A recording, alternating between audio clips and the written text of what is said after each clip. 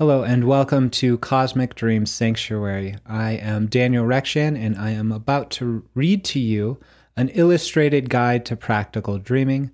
This is a book I wrote in 2009 and it contains illustrations I have from dream or dreamlike experiences. This is an illustrated book, so if you are tuning in on a video format, you are able to see it. But if you're tuning in on an audio format, I will be describing the imagery, and so you can have a full experience in that way. At any time and point, you're invited to go to the website, cosmicdreamsanctuary.org/message, to download the book and to read it at your own time and in your own leisure. I invite you to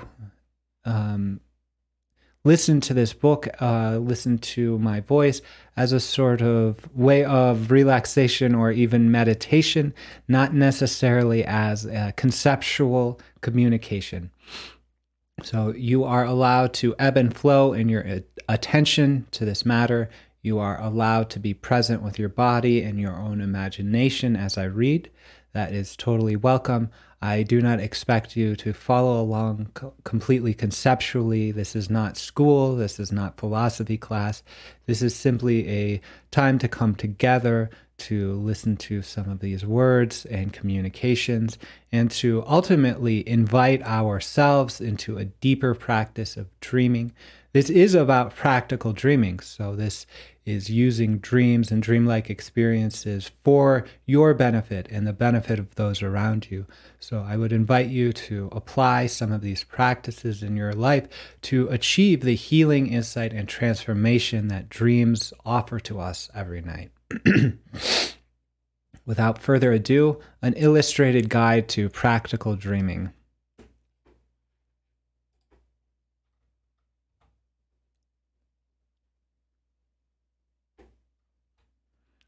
Here's an image. It is one of 3 images of the same triptych oil painting series.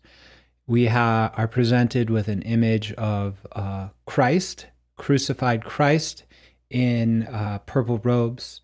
Above him in the clouds is a satyr or a goat humanoid Satan-type devil figure.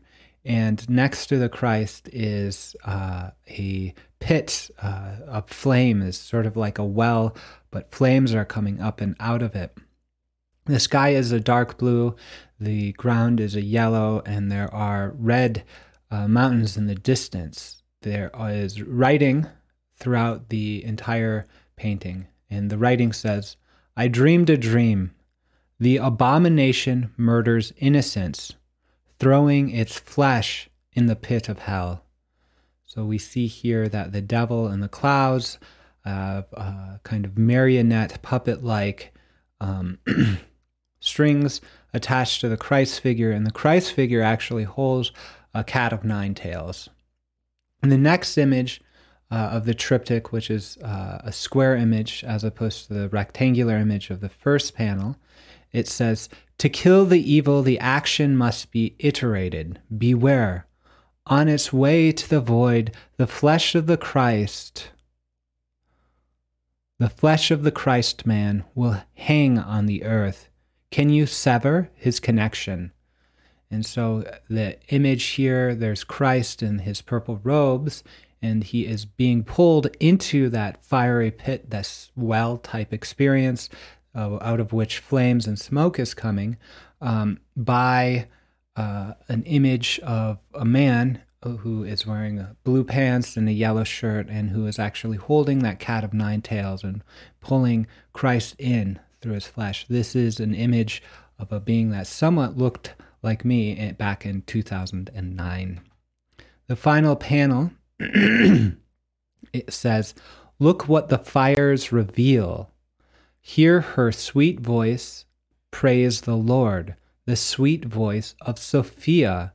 She tells me that the primordial duality is merely the wearing of a costume in a nativity before the altar of the Lord."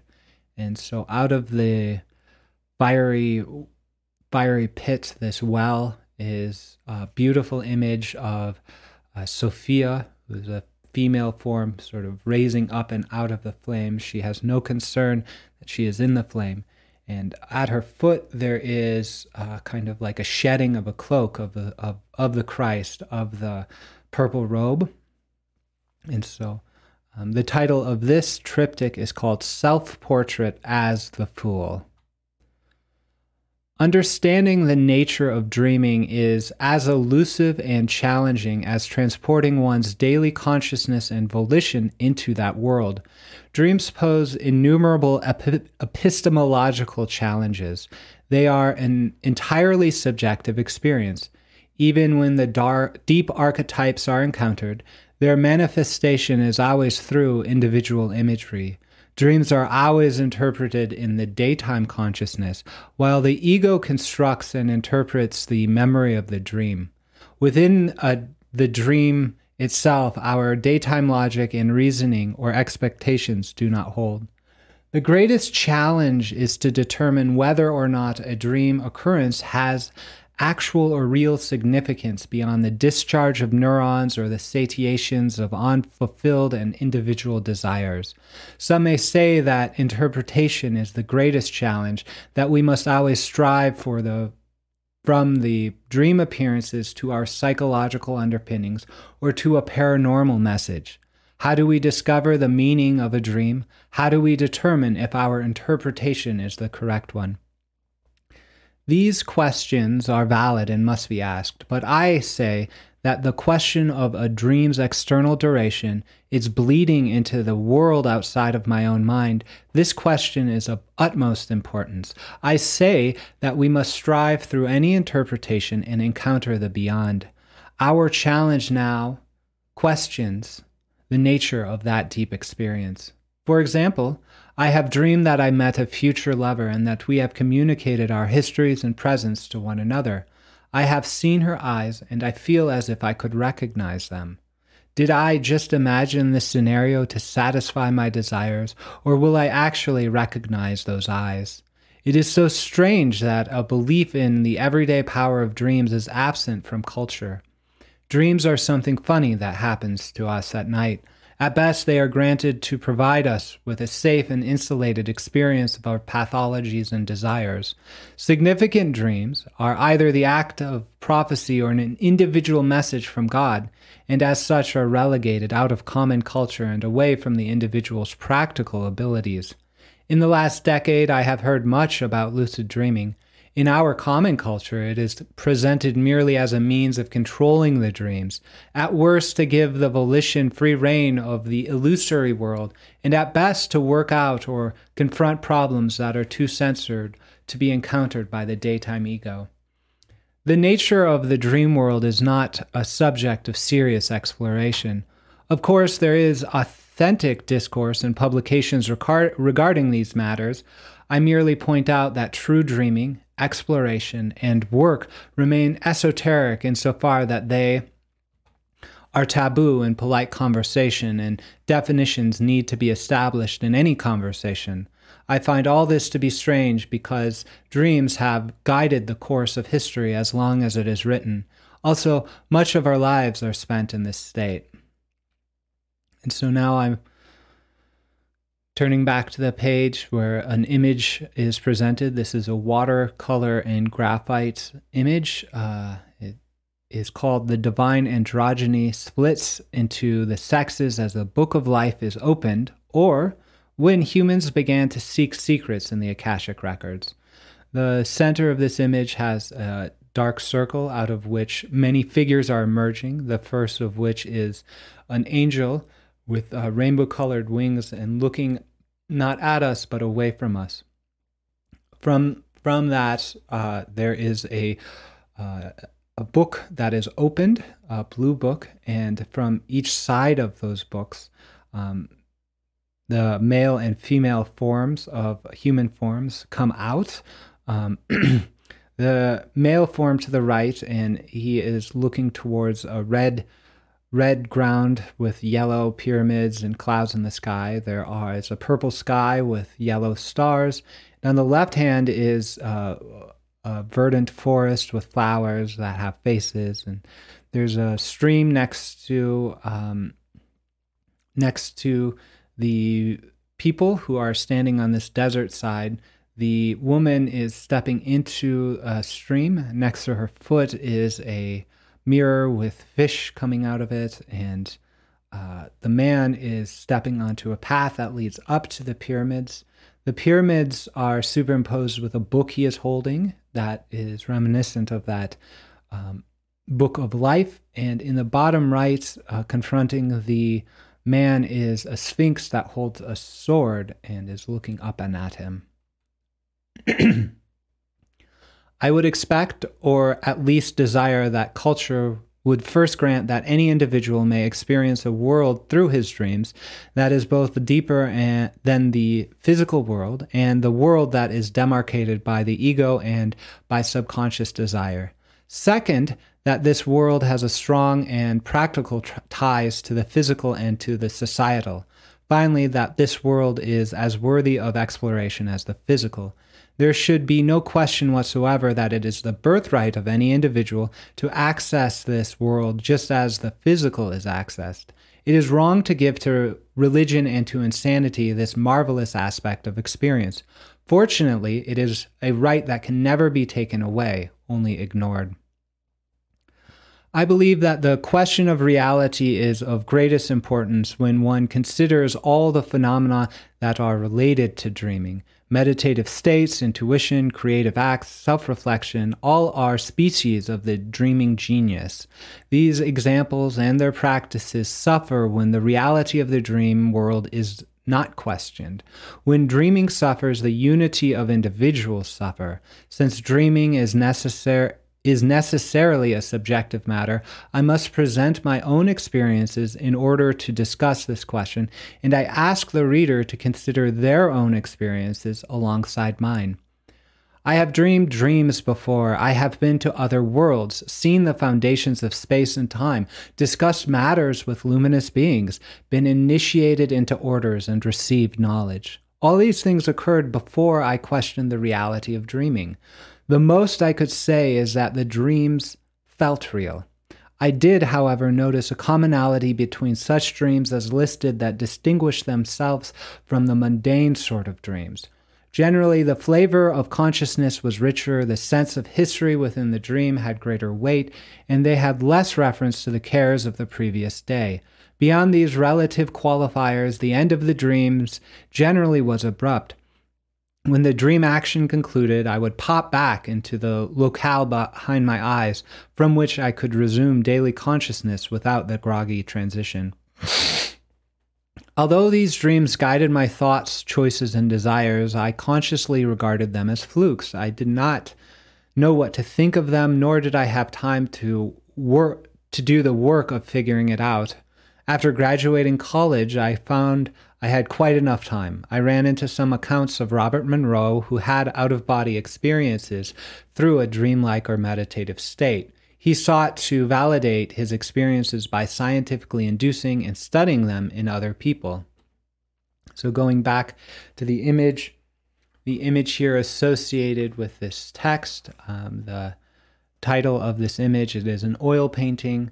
It says Marduk, patron deity of the landscape painters. The central figure here is a 4-step pyramid. It looks rather like a ziggurat. The sky is purple, the ground is yellow. There is a rectilinear grid of pathways leading to the ziggurat. There are graves actually in the foreground, and green figures sort of standing in this inversion yoga posture, actually looking like something like in the form of a rainbow. In the top right of the image, there is a deep blue purple sea on which there is a boat, and there is a sun, but the sun is of this kind of 5-petaled star with several layers within it.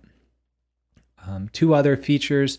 There is this dragon type dog-like form where it is red-bodied, sort of looking like as if it has feathers with eagle-like talons. The head is blue with red flame type experiences coming off of it, and there is a sword actually standing out like a horn or a unicorn. The final feature of this image that I want to look at is the grave that sets the context and perspective of the viewer of this painting as one who has just emerged out of this grave. There's a portal, it is a parabola. Within there's steps going down to this doorway, and there is the sun and moon ornamenting this portal. This encounter was the impetus of my own exploration. There were accounts of dream experiences within this physical world and within exotic realms of consciousness. His data and its objective validity with the spiritual and exotic worlds, or systems implied, were too enticing and too reputable to ignore. His data is merely a reiteration of many religious and spiritual systems. More than the physical exists, and sentient beings exist at all levels. Finally, the individual is more than the spatial-temporal body-mind complex. Such beliefs recur in our myths, philosophies, and religions. It is nothing new. What is new, however, is the claim that these are scientifically observable phenomena, granting their subjective, albeit universal nature, that are possible experiences of any individual outside of or independent of belief systems and religious doctrines. The claim is that the ability to experience more than the physical, interact with non-physical consciousnesses, and to find identity outside of this time and space are abilities granted to all individuals because it is part of our evolutionary heritage. Therefore, some type of cultural conditioning prevents our daily practice or acceptance of these abilities. If the claim is true, then I may activate the abilities just like anyone else.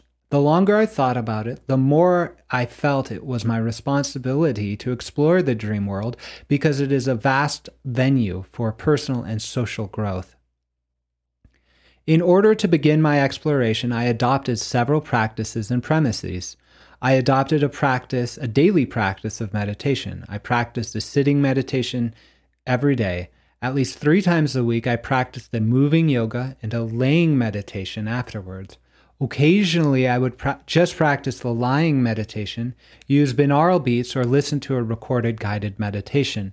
The premises are not as simply stated as the practices. However, they are simple and fall out of the endeavor itself. First, emergent phenomena and primal experience are logically prior to any knowledge, hence expectation of phenomenon. The mind has a tendency to filter experiences based on its expectation and memory of experience. This is a natural process designed for our survival. Meditation can be a practice of releasing those expectations and a time in which it is safe to experience without them. Here is an image called Planting the Garden. It is reminiscent of a tarot card. The foreground, the land on which the figures stand is this orange-yellow with flowers, white flowers coming up. There are 2 figures. They seem almost childlike. A girl figure at the left with a red robe over a blue dress, and then there is a male figure to the right with a yellow tunic and blue pants. They appear to have, the man appears to have dug a hole, and the woman is pouring water. There is water in the background, which separates the land from an image of purple mountains. And there is a tower to the left. The tower to the left has 3 windows on it. There is a tree to the right, which has 4 red fruits. There's a bank of clouds above the purple mountains, and an angel is standing up and out of it. It is an androgynous figure wearing a purple-blue robe with red wings and curly, mid-length, yellow blonde hair, and the third eye is wide open. The posture with the arms is one of triangular, kind of hands resting on hips or behind the back of this angel. That is planting the garden. Second, the individual consciousness is necessarily open and not isolated to the body, albeit connected to it. The ego tends to present itself as an insulated being within the five senses. Our daily consciousness tends to identify itself with the ego. Once again, it is generally for our physical advantage. If the energetic aspects of the cosmos are realms of experience, then the agent of our experience is our very consciousness acting or communing through conduits beyond sense. Therefore, if one is to have a non-physical experience, the consciousness must not be isolated by the senses. Once these practices and premises were in place, I began to dream with increasing frequency. Perhaps dreaming is my particular and personal response to these practices, and that another would respond in a different manner. However, I suspect that dreaming is the most typical arena of spiritual exploration because it is a natural state in which both the influence of sensation and expectation over experience of consciousness are minimized. I suspect that the practices and premises strengthened my energetic intention, which in turn was the activation of the dreaming. In fact, these practices and premises provided me with the first repeatable practical experience of energetic intention. I believe that energetic intention is a faculty common to everyone. It is like volition, action, and motivation summed up in a single spiritual occurrence. The desire exists in or expresses directly through the action. Both in turn are subservient to the motivation. In fact, the desire and action occurrence is simply a particular nuance of a more general motivation. A physical example of this is in love and lovemaking. Another is the act of meditation itself. Finally, it occurs anytime one does something for the first time. Intention must be practiced because our daily mode of operation does not involve any deep choice or desire. Mundane behaviors, by definition, are simply an elaboration of the ego. We are creatures of habit. Of course, some deep intentions directed the formation of the ego, thus directs our daily life. However, the intention is generally hidden from the self and acts through the layers of ego and through chains of material causality. There is a comfortable distance between desire and its manifestation, so much so that we are generally unaware of why we do the things we do. In contrast, when one energetically intends, the desire immediately becomes action. It is unnerving and otherworldly because such immediacy and power demands the total presence of consciousness. As the converse of mundane desire, knowledge of the motivation is essential to intention. We are so used to our daily physical world that even if we do not know why we act, we know how to act. Going an image, this image associated with the page is called A Dream of Sacrifice.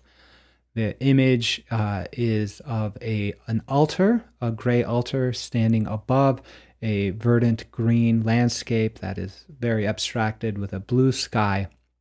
The altar has a sun with rays on it and two moons in the corner, the smaller moons in the top left and right corner of the altar. There is a human figure lying upon the altar. This is me. This is a self-portrait, my blonde hair, red shirt, blue pants.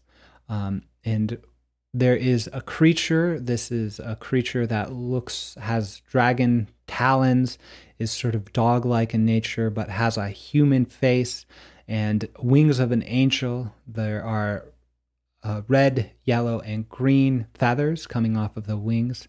And the wings itself truncate into a sort of point that is holding up a heart. And this is my heart, which is connected with red tubes both to my heart center and to my third eye center. So, a dream of sacrifice. And now back to the text. When one awakens to intention, one awakens to an immense and ever-new world beyond comprehension. It is obvious that one will not know how to act. However, one does not need to know how to act. It is sufficient to be the motivation, to embody the desire, because it itself will find its elaboration in consciousness. Such talk of immediacy of desire and fulfillment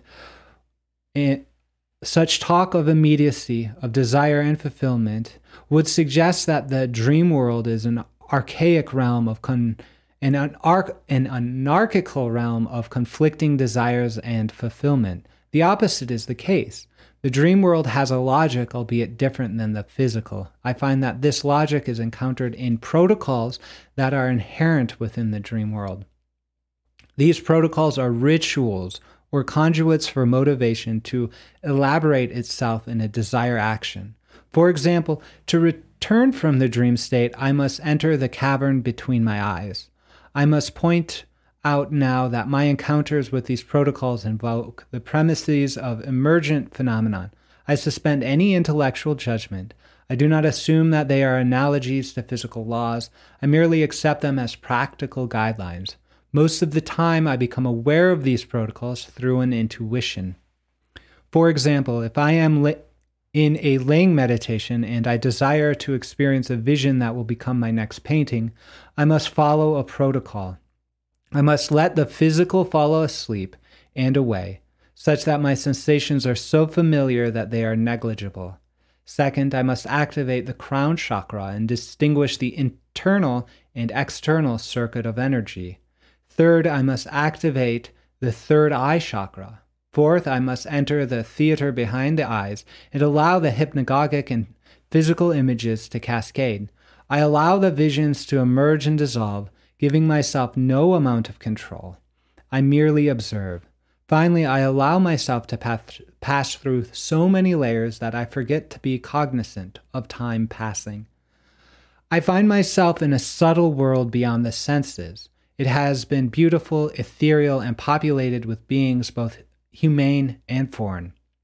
My presence in that world endures until the incongruity of the plenum of ethereal sense with the lack of physical sense becomes so palpable that I must awake.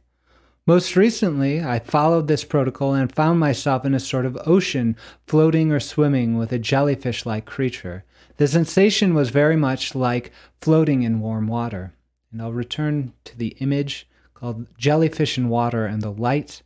There is purple. It is a field of indistinct purple and blues. There is light, yellow light coming in, and there's purple in the depths.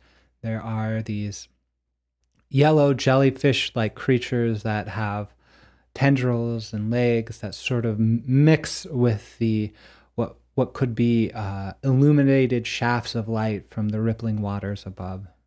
So, jellyfish in the water and the light, returning back now to the text. I didn't think to evaluate my perceptions and self-perceptions. I merely was there, being that, and doing it. The entire action and locale was outside of physical sensation, but is minimally communicable and memorable through sense language. I floated following this large creature to the surface and source. Light poured in, broken by waves, currents pulled, ineffable nuance of scent moving slowly towards the goal, patience of the eternals. I am a swimming one and a following one. It another, larger, light and shadows dance in the waves. Light shimmers, shines through the creatures and onto me. Resonance occurs, clear voice bell songs, each individualization of fluid vector a note, each with a harmony harmonizing. The notes become audible, and I remember my physical ears and my body, and I am once again in the cavern of mind. Each step was learned through a distinct meditation guided by the sole motivation to discover spiritual vistas to express in my art. At first, I did not assume a definite form to the energetic aspect of our individuality. However, the intuitions of these protocols have brought me back to the chakra system so many times that I all but take it for granted. I believe that this spiritual body is a universal experience. Since it is necessarily subjective in its totality, these accounts do not agree. One must find a unique elaboration within one's own experience. Gaining the knowledge of the protocol was a step-like process. In the physical world, when one determines to act, several events occur in the mind, then body, and then finally world. While there is no material causality in the dream world, there is a sort of causality. The spirit of an individual and its ability to act or intend is a function of consciousness and will. A spirit is weak when the individual identifies it with the ego. The spirit is strong when the individual identifies it as an elaboration, manifestation, or individualization of the primal spirit. The spirit is stronger when the individual removes the fetters of expectation, loosening the categories of perception. Then it is allowed to be what it already is. The spirit acts within a spiritual world. That is, the dreamer dreams a dream. That is, the individual consciousness experiences that which is conscious and that which it is conscious of. Each step of a protocol strengthens the spirit. That is to say, the realm of consciousness is expanded just as far as that step takes the dreamer. One must always travel away from the categorical perceptions of the senses to the ever-increasing freedom of expanding consciousness. So here is the image called Good Friday. It is a deeply purple and red image. There is an image of the Christ up on the cross, another crucified victim of the Roman Empire. There is the Roman legionnaire piercing his side. He is looking at you. On the right-hand side, there is a group of women in blue robes mourning.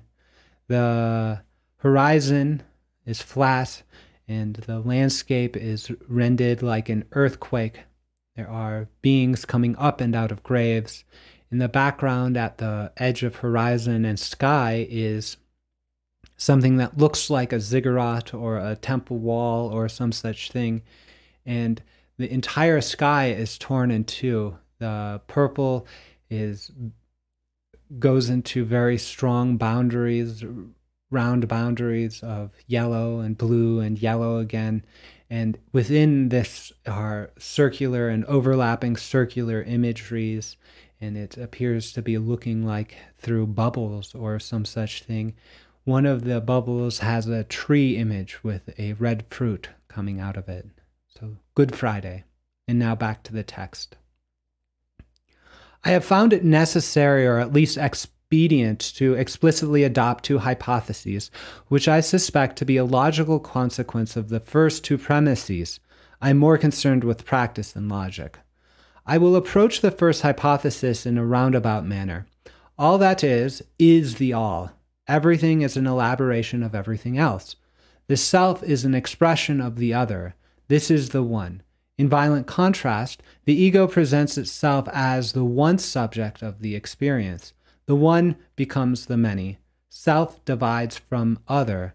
The void insulates egoistical experience. The ego is the foundation of reasoned knowledge. It is the architect of language. It is illusory self-sufficiency, self-consciousness. It commits blasphemy and claims the unity, the status of the one, the greatness of the all for itself.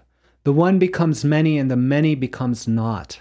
Something miraculous occurs. Some would claim it to be the Christ. The one stops traveling away from itself and begins to return. It emerges from the void. In other terms, the transcendental aesthetic of Kant is replaced by Einstein's relativity. The third premise is that the cosmic foundation of all experience and existence is simply this dialectical process. It may be expressed as being into non-being, therefore becoming.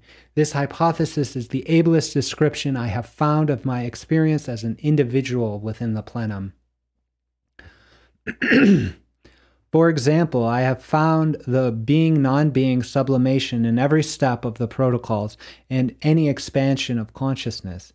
In the experiential analogy, the present self-perception is equivalent to being, its apparent destruction to non-being, and the transformation of the self-identity to becoming. We emerge from novel experience as new creatures, unanticipated by the old. Early in my practices, I dreamed I awoke and did not awake. I sensed deep tension, deep urgency, the continuum of space-time as frothing with the unknown, interrupted by the ocean of the presence of being. I was disoriented by sensations, although I was in my bed. The froth dissolved my cat, who became many blobs of void. The particles of void attached to me and threatened to pull me downward to darkness. Disconcerted, I tried to turn on the lamp, but the switch would not function. My fear increased as the waves of dark ether swayed and the void clung to me. I left my bed to cross the room and to turn on the light. The process was so arduous that I was crawling. The light did not turn on. My fear overwhelmed me, and I cried out for help and prayed to God. No one came. The fear increased. Eventually, I resigned to my condition merely through exhaustion. At that moment of resignation, I realized that I was out of my body, that consciousness was delocalized from it. I became aware of my body as a warm presence that envelops those cold and dark experiences. Once I was conscious of the body, as soon as I entered into it. Once again, I woke in the cavern behind the eyes. Back to the image called A Drawing of My Great Confusion. This is a line drawing of me crawling from bed, this sort of spectral figure with eyes closed, but with third eye open, with these sorts of blobs weighing me down. There's a sense of definite rhythm in terms of the vibratory quality of the air. My body there is depicted as lying on bed.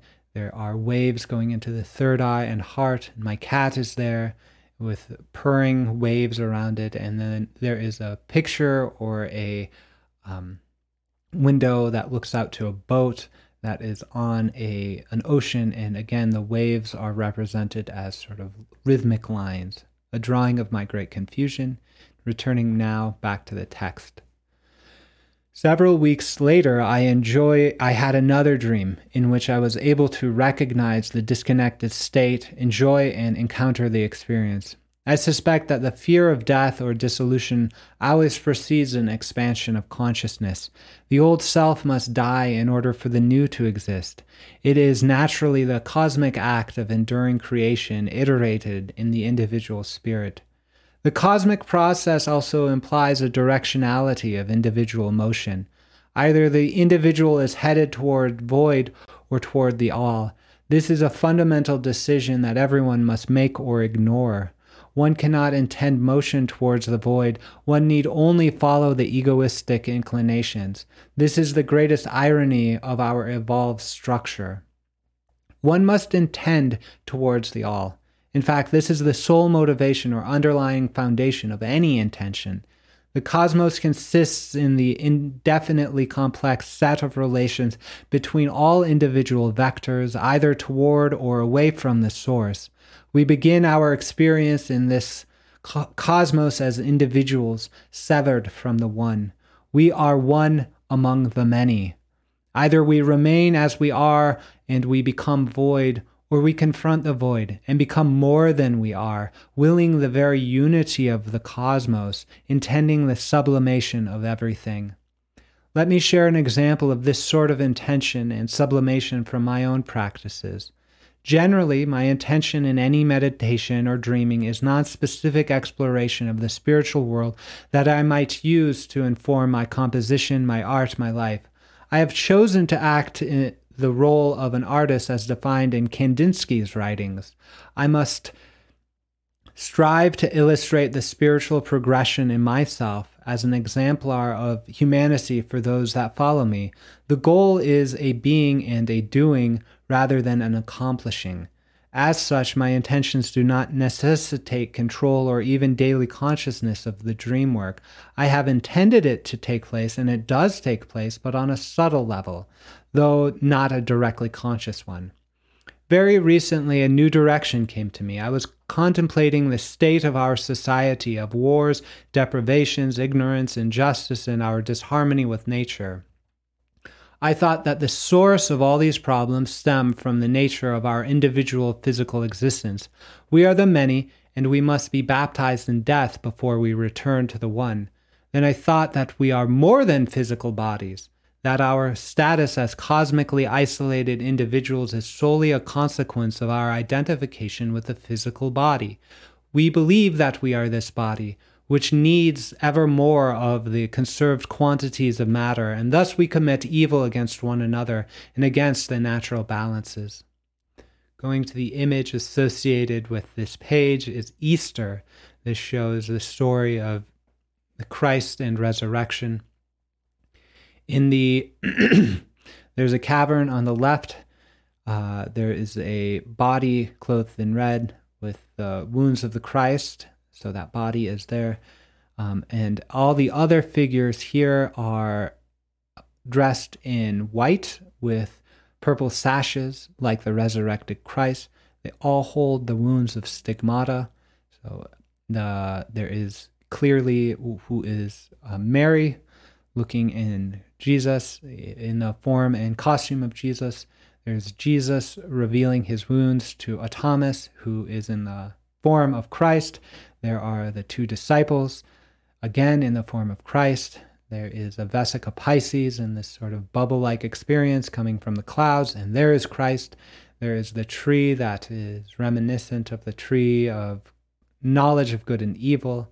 And at bottom right, there is a fire with the ichthus, the fish symbol, and in the left by the cavern, the legionnaire spear and helmet is set aside.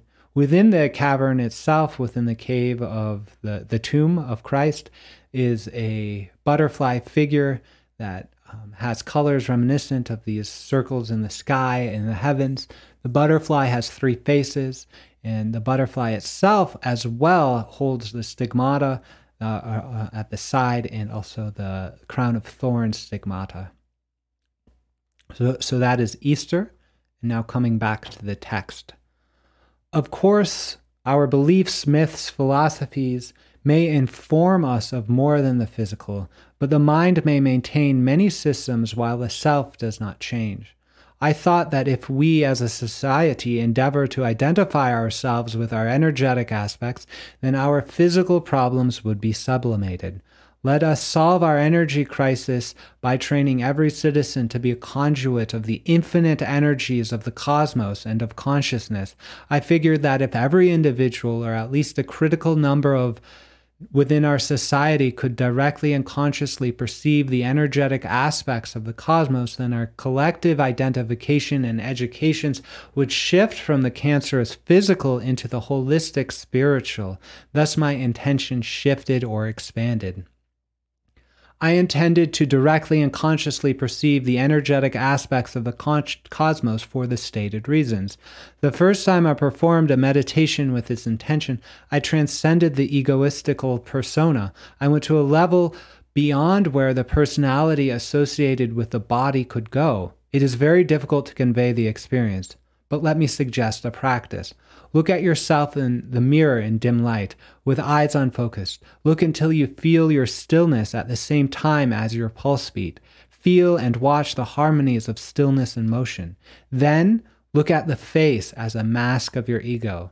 Let your identification dissolve as you contemplate its obvious physicality. This experience for me has been very unnerving but very helpful. It is analogous to that first meditation. I was unnerved as well because I had always identified myself with my personality. That identity must die and the individual sublimates. The second meditation produced the transcendence of space. In the dreams that I have left my body, I have always had a subtle awareness of my connection to the body and even in its spatial position and orientation. In this meditation, the category of space dissolved and I was a point, or the entire spatial manifold, or beyond or beneath or all. I continued until the body prompted me to check on it, and I became unnerved because I lost memory of where I was and lost my sense of orientation. Here is the image associated with that page. This is called the double. There are two figures. One is mostly facing the viewer. One is in profile to the viewer and is facing the figure towards the left. These look very, very similar. Both have one hand up and are pointing toward one another. In between the two figures is a tree, and at the side of the imagery, next to each of the figures, is another tree that sort of blend together to form a canopy, a forest canopy. So this is called the double. And now back to the text. The third meditation produced a transcendence of time, and I awoke only when the body could not reckon if it was day or night. Each step was an iteration of the cosmic process. Before the fourth meditation, I noticed a sort of completeness in the last three.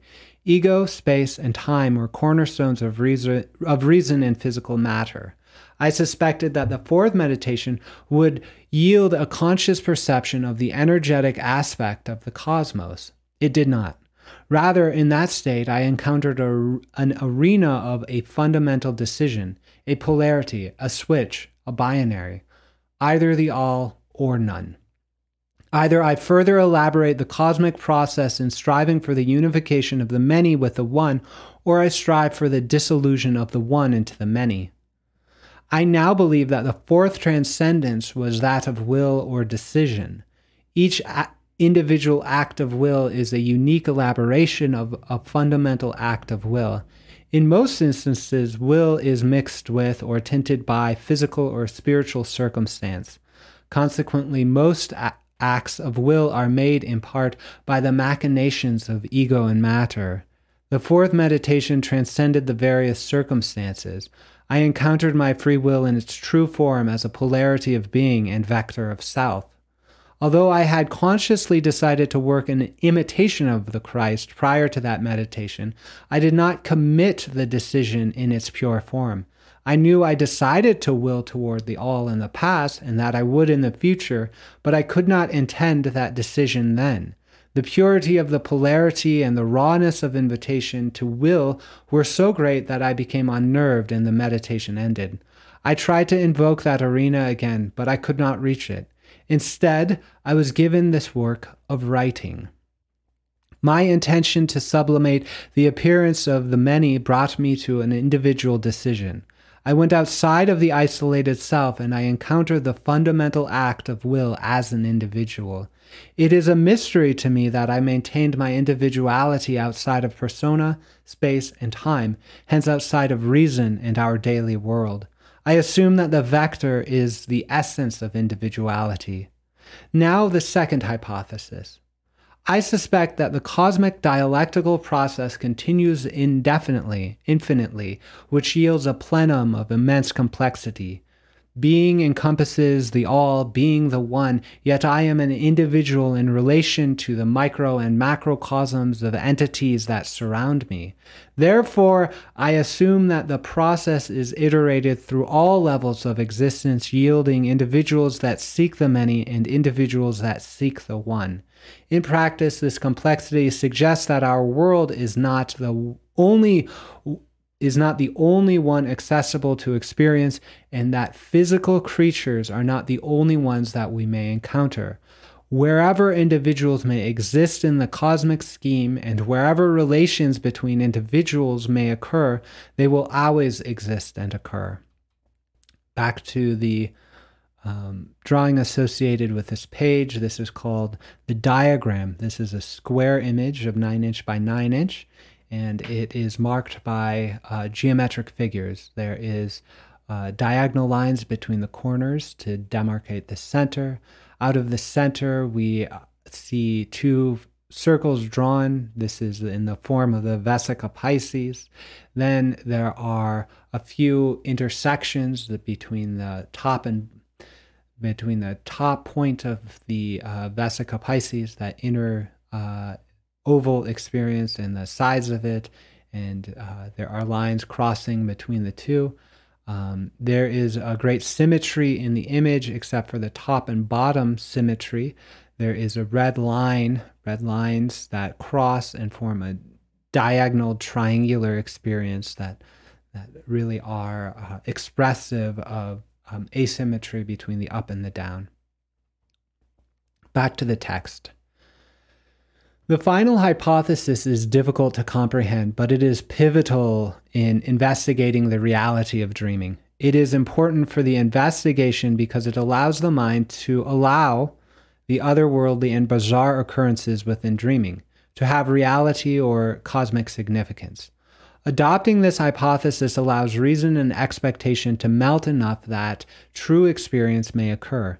Although the first premise should be sufficient to experience any aspect of dreaming, the final hypothesis aids in the reintegration of the dreaming memories with the daily consciousness. Complexity arises just as a formula is reiterated on a set to form a fractal image. The cosmic process of individuation, sublimation, and integration is a simple formula. The initial set is the one. Iteration yields galaxies, stars, and planets. Reiteration yields plant, animal, sentient life. Further reiteration yields spirituality in all its various manifestations. The one is in eternity. Reiteration occurs indefinitely and atemporally. Incredible structures form. Contemplate the simplicity of a single iteration of the phi sequence upon the one. Individuation occurs infinitely since the many have passed through the void. We are the bride of Christ. Therefore, there is an infinite set of individuals upon which the cosmic process is reiterated until the all is achieved. Our experience in the physical world reveals the results of the iterative motion. We do exist in a material plenum. There is no true or absolute void. Yet there are different phases of matter. No two individuals are the same. Such a wealth of existential texture. The process and the formula underneath the iteration is infinitely elaborated in the iterations. Consider the diagram. It represents a simple individuation and reintegration motion. It is the branching pattern reflected upon itself with a single complication. If we consider that the nexus is the void, we may assume that the individual has lost its identity with the past.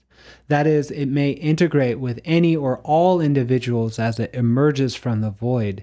The path the one takes to find itself in the all are many times more than those the one takes to become the many.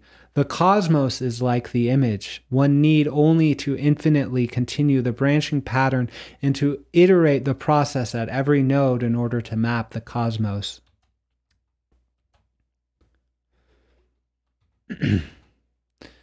Here is now an image called Kali. It is an image of a blue-skinned woman wearing a greenish robe. The hair is long and straight and black, and behind her is a halo of yellow. So that is Kali. Now coming back to the text. The reason that such complexity lends so much credibility or validity to dream experiences is that it reveals our physical experience to be merely one of many modes of the same at the same time as revealing the cosmos to be composed of various individuals in various relations to one another. Let me share an example from my own dreaming. I dreamt that I was observing the filming of a TV dance competition. The contestants were being interviewed and were relating their dancing experiences and credentials. Each contestant was more impressive than the last. However, 3/4 of the way through the dozen, a female contestant began relating the credentials of a male relative. His were the best by far. The judge, however, stopped her speaking and asked her about her own credentials. She continued to speak of her relations, then looked at me and conveyed that she was the best answer and needed no credentials. The judge began to ridicule her. Everyone joined in. I felt her indignity. She looked at me once more with a look that asked for my help. I was the only one who could save her and help her dance. I made some sort of motion and realized that I was merely the camera. I could not help her. Our gaze continued and grew stronger, as did her ridicule and indignity. Eventually, I noticed that her skin was blue and that she was a deity. The realization was so unnerving that I woke up. Later, I identified her as a form of the goddess Kali. Did a Hindu goddess truly need the help of a Western mortal? If so, that would imply many counterintuitive inferences about the world. Was it just the action of my brain rebalancing or my mind providing psychological release? Was it just a dream? If so, I would have to ignore the vital intuition that in some way and for some reason, I must help Kali dance. The structural complexity of the cosmos helps me to find a middle way of explanation. I say that this dream is an emergent phenomenon. I and Kali are individuals within the cosmos. I span the physical, the psychological, and the spiritual. She may span the spiritual and the psychological, even as an archetype. Our relation is one of many, yet it must exhibit the fundamental vector. Either it is a constructive relation whereby we sublimate our individuality in pursuit of the one, or it is a relation created merely through the disillusion of the one, as haphazardly generated relation that leads towards the void. It is up to both parties to determine the direction of any relationship. Here is now an image called Kali Dances While I as an Insect Birth the World. So here is Kali in blue skin. She is only wearing a dress. Her long black hair covers her breasts, and she is dancing. There are tall plants that look somewhat like bamboo. The image here is set. The foreground is a waterscape, and it's sort of like a stream. There is a blue sky above. There is the major form of this figure is an insect. It has a blue shell with a yellow under yellow belly, and it is perched on a plant branch that is in the water. The insect is giving birth, is pushing out eggs that are spherical and are floating in the water. And the most shocking thing about this image is that the insect's face is in a shape of a humanoid face and has eyes and mouth, but these are formed by a self-portrait image of myself in the red shirt and the blue pants. And I form the eyes by making my arms sort of curl up to my armpits, my hands curl up to my armpits, and my feet are together. In the space between my arms and my torso are the eyes, and the space between my legs is the mouth of this image.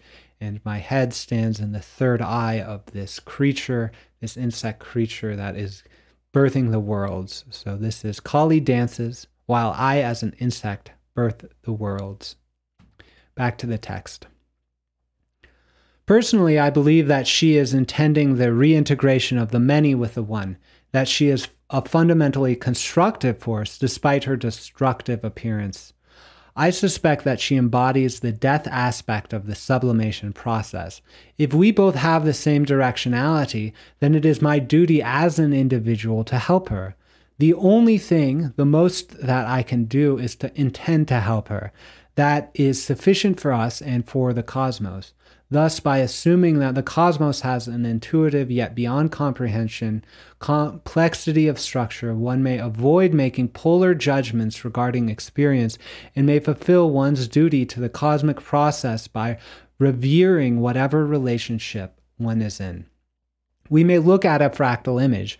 We may understand its formula and the iterative process, but we cannot comprehend its infinitude. We may have knowledge of its self-similarity at all levels, but we cannot hold it all in mind. Existence as an individual in a plenum of individuals is a more difficult situation. Thus, when individuals and relations emerge as phenomenon, it is impossible to pass categorical judgment on them because of the scope of the cosmos and its many levels. However, it is possible to discern their vector. Consciousness is such that the directionality of any individual is immediately perceptible, provided that the perceiver does not limit experience to the five senses. Another example may illustrate the complexity of structure. I dreamed this dream years before I started my project. I dreamed I began to travel to other dream worlds. I began in one dream. I would look down at my watch and then be transported to another dream. This occurred many times, even though each dream was full of occurrences, interaction, and history. In one transition, the hands of my watch levitated, and I found myself between moments in a place outside of space. I used to describe it as a multidimensional linearity. There were strands of moving color all around me, and they would intersect and form a nexus. Some nexuses were like windows to a familiar world, like moving paintings. Some were stranger than I could imagine. The experience was immense, the linearity infinitely extending. I must have been unnerved because two vaporous beings surrounded me. I was calmed and they emanated knowledge. They explained that I was beneath the foundations of space and time, that each nexus was a point of space-time, and that I passed through this realm when I passed from dream world to dream world and from moment to moment. They told me that I was not ready to be there, that I could and would return only when I was ready, and then they guided me to a moment. I passed through that nexus into the dream world. So back to the image here. This says, beneath the foundations of space and time. Again, it has this sort of tarot card composition with a low horizon line out of which figures stand. There are these two figures that are clothed in sort of skin-tight gray cloth. The skin tones of these figures are this orange sort of color. Their faces are indistinct, only implying a face. Between them is this sort of placental kind of circularity portal experience, and then there is actually a cup in the shape of an hourglass, out of which I am standing with the red shirt and the faces. The background has a sort of double helix, sort of spiral quality. There are senses of cells, of eggs, of phalluses, and of other things. There are water waves in the bottom of this image, and at the top of the image, between the two vaporous beings, there is an immense eye that sees all these things. So that is beneath the foundations of space and time. Back to the text. The physicality and the familiarity of the world was stunning. I was on a beach surrounded by forests and dotted with small villages. I started to act according to an unknown intuition. I waded into the water. I waded far from shore. I recalled that I was meeting a flock of manta ray-like creatures. They were poisonous, and I would die. I looked down at my watch, passed through a moment, and awoke behind my eyes. Are dreams real? Do they have significance as events in the cosmos beyond the individual, as events that may not be subject to personal interpretation and may be dealt with at face value?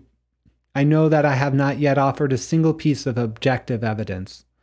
In its place, I invite the reader to adopt the premises and hypotheses and see if the dreams themselves provide the requested evidence.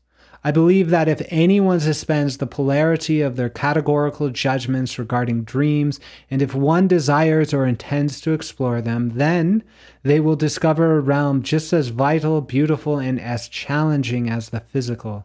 Finally, I believe that all available modes of being must and will be engaged in the attainment of the one.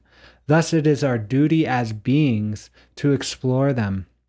Let me share one final example, which I briefly mentioned before. This dream occurred several weeks before my fearful dream. After that, I resolved to enjoy, explore, and appreciate the out-of-body state, should it ever occur again. In this example, I found myself trapped and paralyzed. I was lying in the corpse posture. A woman brought a television screen near me. She projected my image on it. I felt divided. I became aware of a third division, somewhat vaporous and floating. My fear grew until I became resigned to the division and paralysis. Immediately after the resignation, I intuited that I must collect all those bodies or aspects in one in order to move again. With a faculty I did not know I had. I collected the divisions as a hand collects jacks when the ball bounces. Immediately I was out of body, in point awareness and free motion. The physical world became transfigured. The space between atoms and moments was filled with electrical, magnetic point sensation, unbearable, exhilarating, filled with true knowledge, the moving eidos, beautiful, the everything and nothing. The collection, which was me, floated in this froth and it permeated our being. Pure joy encompassed pure terror. We floated or rode the electric motion upward. And here is an image called the penultimate moment. This is the image of me standing in water with a beach, and there's a hut at the beach. There's plants that seem cultivated around that hut, and then a sort of jungle forest. There are clouds in the background. I'm holding in my left hand a mirror that mirrors another being with dark hair as opposed to blonde hair, with a purple cloak, purple clothes as opposed to the red one I'm wearing. In my right hand is the watch that is floating. So that is the painting A Penultimate Moment. Back to the text. The vaporous aspect became overwhelmed with curiosity about the paralyzed body. It turned to look back, but could not see it. At that moment we separated, like two husks on an ear of corn. I felt it continue to ride that energy foam, in fact to soar within it, far from the physical room, far from the physical permeating all and being permeated by it. I separated and awoke behind my eyes. As I was writing down my account, my mother called to inform me that my grandfather had just passed away. And now the image called Transfiguration. This is a very energetic image. There is a cross between the corners, like diagonal lines drawn. This forms a yellow and a red X that centers on a black figure, a dark figure that seems to be in a sort of yoga nidra, sort of shavasana corpse posture with hands in mudra, the feet together. The only light on this figure is the forehead, the third eye, which is bright. There are angelic beings that have many faces, wings that are floating there. There is an X of blue energy coming out of the throat chakra. There's white and black energy experiences. And at the horizon line, there are a few objects. And so there's a hut to the left of the black figure, a hut to the right, and there's a white being in meditation posture surrounded by crows, which have in front of them a broken piece of bread, broken loaf of bread. And then on the right-hand side, in front of the right-hand hut, is a white figure that is holding a staff and walking away. And in front of that, there seems to be two stone tablets that are broken and lying there. Back to the text. Sometimes a dream is just a dream. Sometimes it is more. What do we mean that it is just a dream? How do we tell the difference? A brief glance at the theories of dreams will reveal a hierarchical progression. Dreams are merely somatic responses. Dreams provide brain stimulation. Dreams vent repressed desires. Dreams bring the individual in contact with the archetypes. Dreams are gateways to mystical sources. Most, if not all, theories explain dreaming in terms of the waking state. The lower theories completely view dreaming as a function subservient to the health of the ego.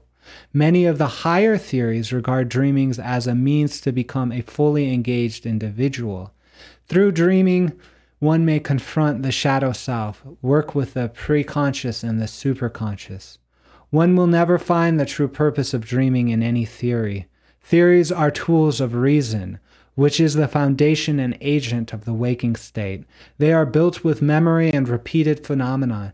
It is through theory that we develop our expectations of experience, and through that expectation that our theories are reinforced. One must find the purpose of dreaming in the experience of dreaming, in the mystical beyond, in the witness of emergent phenomenon. Dreams dreams until the hierarchy of theory is exhausted. The theories will explain, predict, and guide, but there is always the lingering beyond. Follow the beyond and leave knowledge in your path. Then you will know if a dream is just a dream or if it is something more. Suspend categorical judgment of experience. Most either-or propositions are deceptions. Have courage and step outside of expectation. The mundane is transfigured into the divine.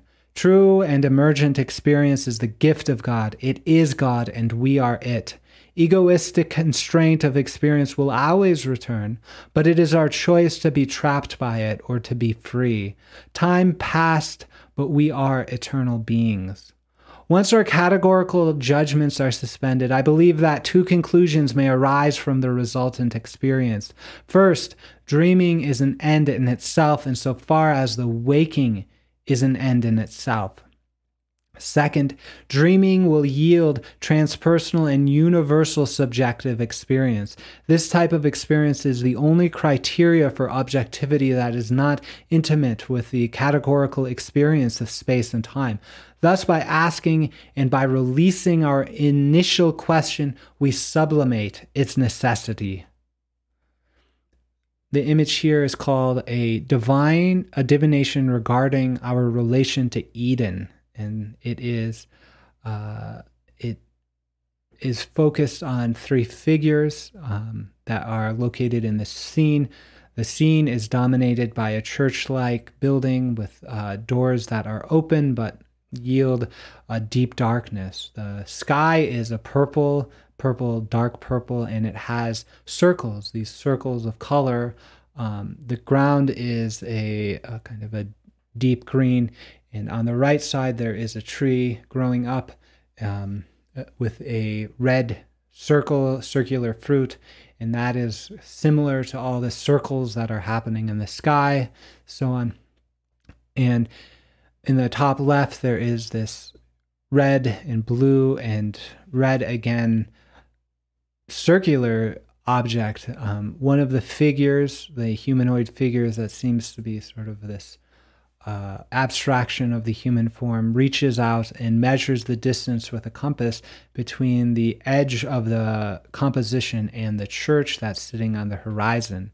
Beneath this is a figure that is in meditation, and it holds a bucket in one hand and a shovel in the other, and has dug a little hole, and you can see some blue, which appears water. The figure on the right is standing and on tiptoes, reaching up towards that red fruit that is growing out of the tree. It holds in its hand a drawing, and the drawing has a kind of quadrant quality to it. It's yellow and purple for each quadrant, and there's a circle that alternates those colors. So within the yellow square is the purple circle. In the center of all of these things is a red and blue circle, kind of a cross type diagram. From the door of the church are books that kind of are like, they look like Bibles. There's a cross on them, and they form kind of stepping stones into that. So this is called a divination regarding our relation to Eden. And that is the end of the text. So I thank you for being here and opening to your own experience of dreaming. I hope that by listening to this and by looking at these images and exploring that, you become inspired to explore dreaming within your own experience. I hope that you have really internalize the theme that it is all about experience. It is all about your relation to source consciousness and about how you choose to relate to source consciousness in a way that is coherent with other individuals, in a way that supports our unity within consciousness, within this universal space of dreaming. Or you have the option to orient yourself to disillusionment, into the many, and therefore into the void. So this might be even seen as the choice between service to self and service to others. I hope that you would see the unity of all things and seeing that service to others is actually service to self, and understanding that we are all something like a dream in the mind of God. I hope that you find that identity there. And if you don't find it, if this concepts or anything like that are strange to you, I invite you to actually just open up to experience of dreams, to intend to have a dream that is meaningful, healing, and transformative to you, so that you may embody greater peace, love, and unity consciousness to be of benefit to yourself and those around you. Thank you for going on your journey of dreams, and I hope that you dream well.